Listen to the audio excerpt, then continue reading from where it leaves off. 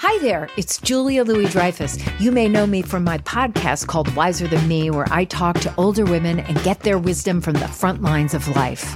I was amazed by how many people told me our show made them look forward to getting older, which is why I'm here to talk about season 2 of the show. Sally Field, Billie Jean King, Beverly Johnson, Ina Garten, Bonnie Raitt, just to name a few.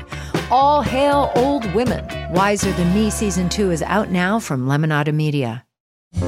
It's Merriam-Webster's Word of the Day for October 24th.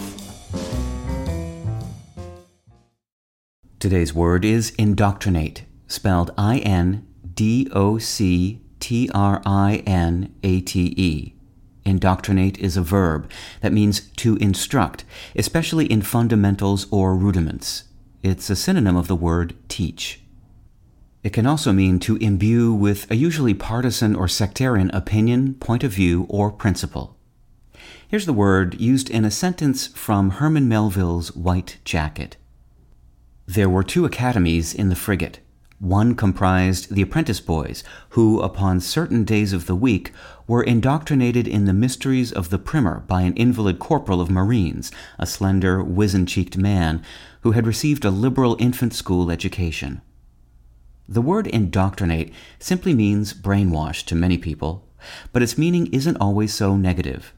When this verb first appeared in English in the 17th century, it simply meant to teach, a meaning that followed logically from its Latin root. The doc in the middle of indoctrinate derives from the Latin verb docēre, which also means to teach.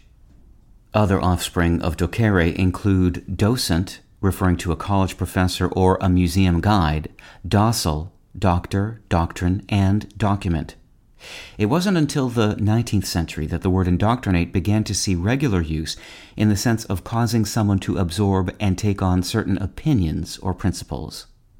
With your word of the day, I'm Peter Sokolowski. Visit Merriam-Webster.com today for definitions, wordplay, and trending word lookups.